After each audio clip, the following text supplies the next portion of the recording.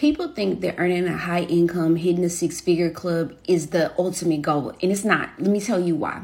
You can design your career that gives you skills of autonomy, flexibility, and freedom and income, or you can design your career to only get skills that just give you income. This is the biggest mistake that a lot of people make. So you see, there's a lot of people in high-paying industries like the tech industry, but they designed their career under the illusion that because they were high-paying skills, that they have designed their career in the best possible way.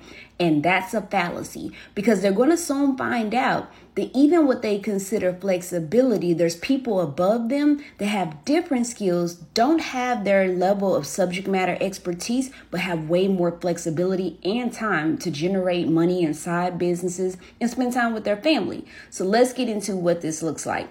If you want to correct this, you need to understand the difference between knowledge-based skills and task-based. Shortcast Club.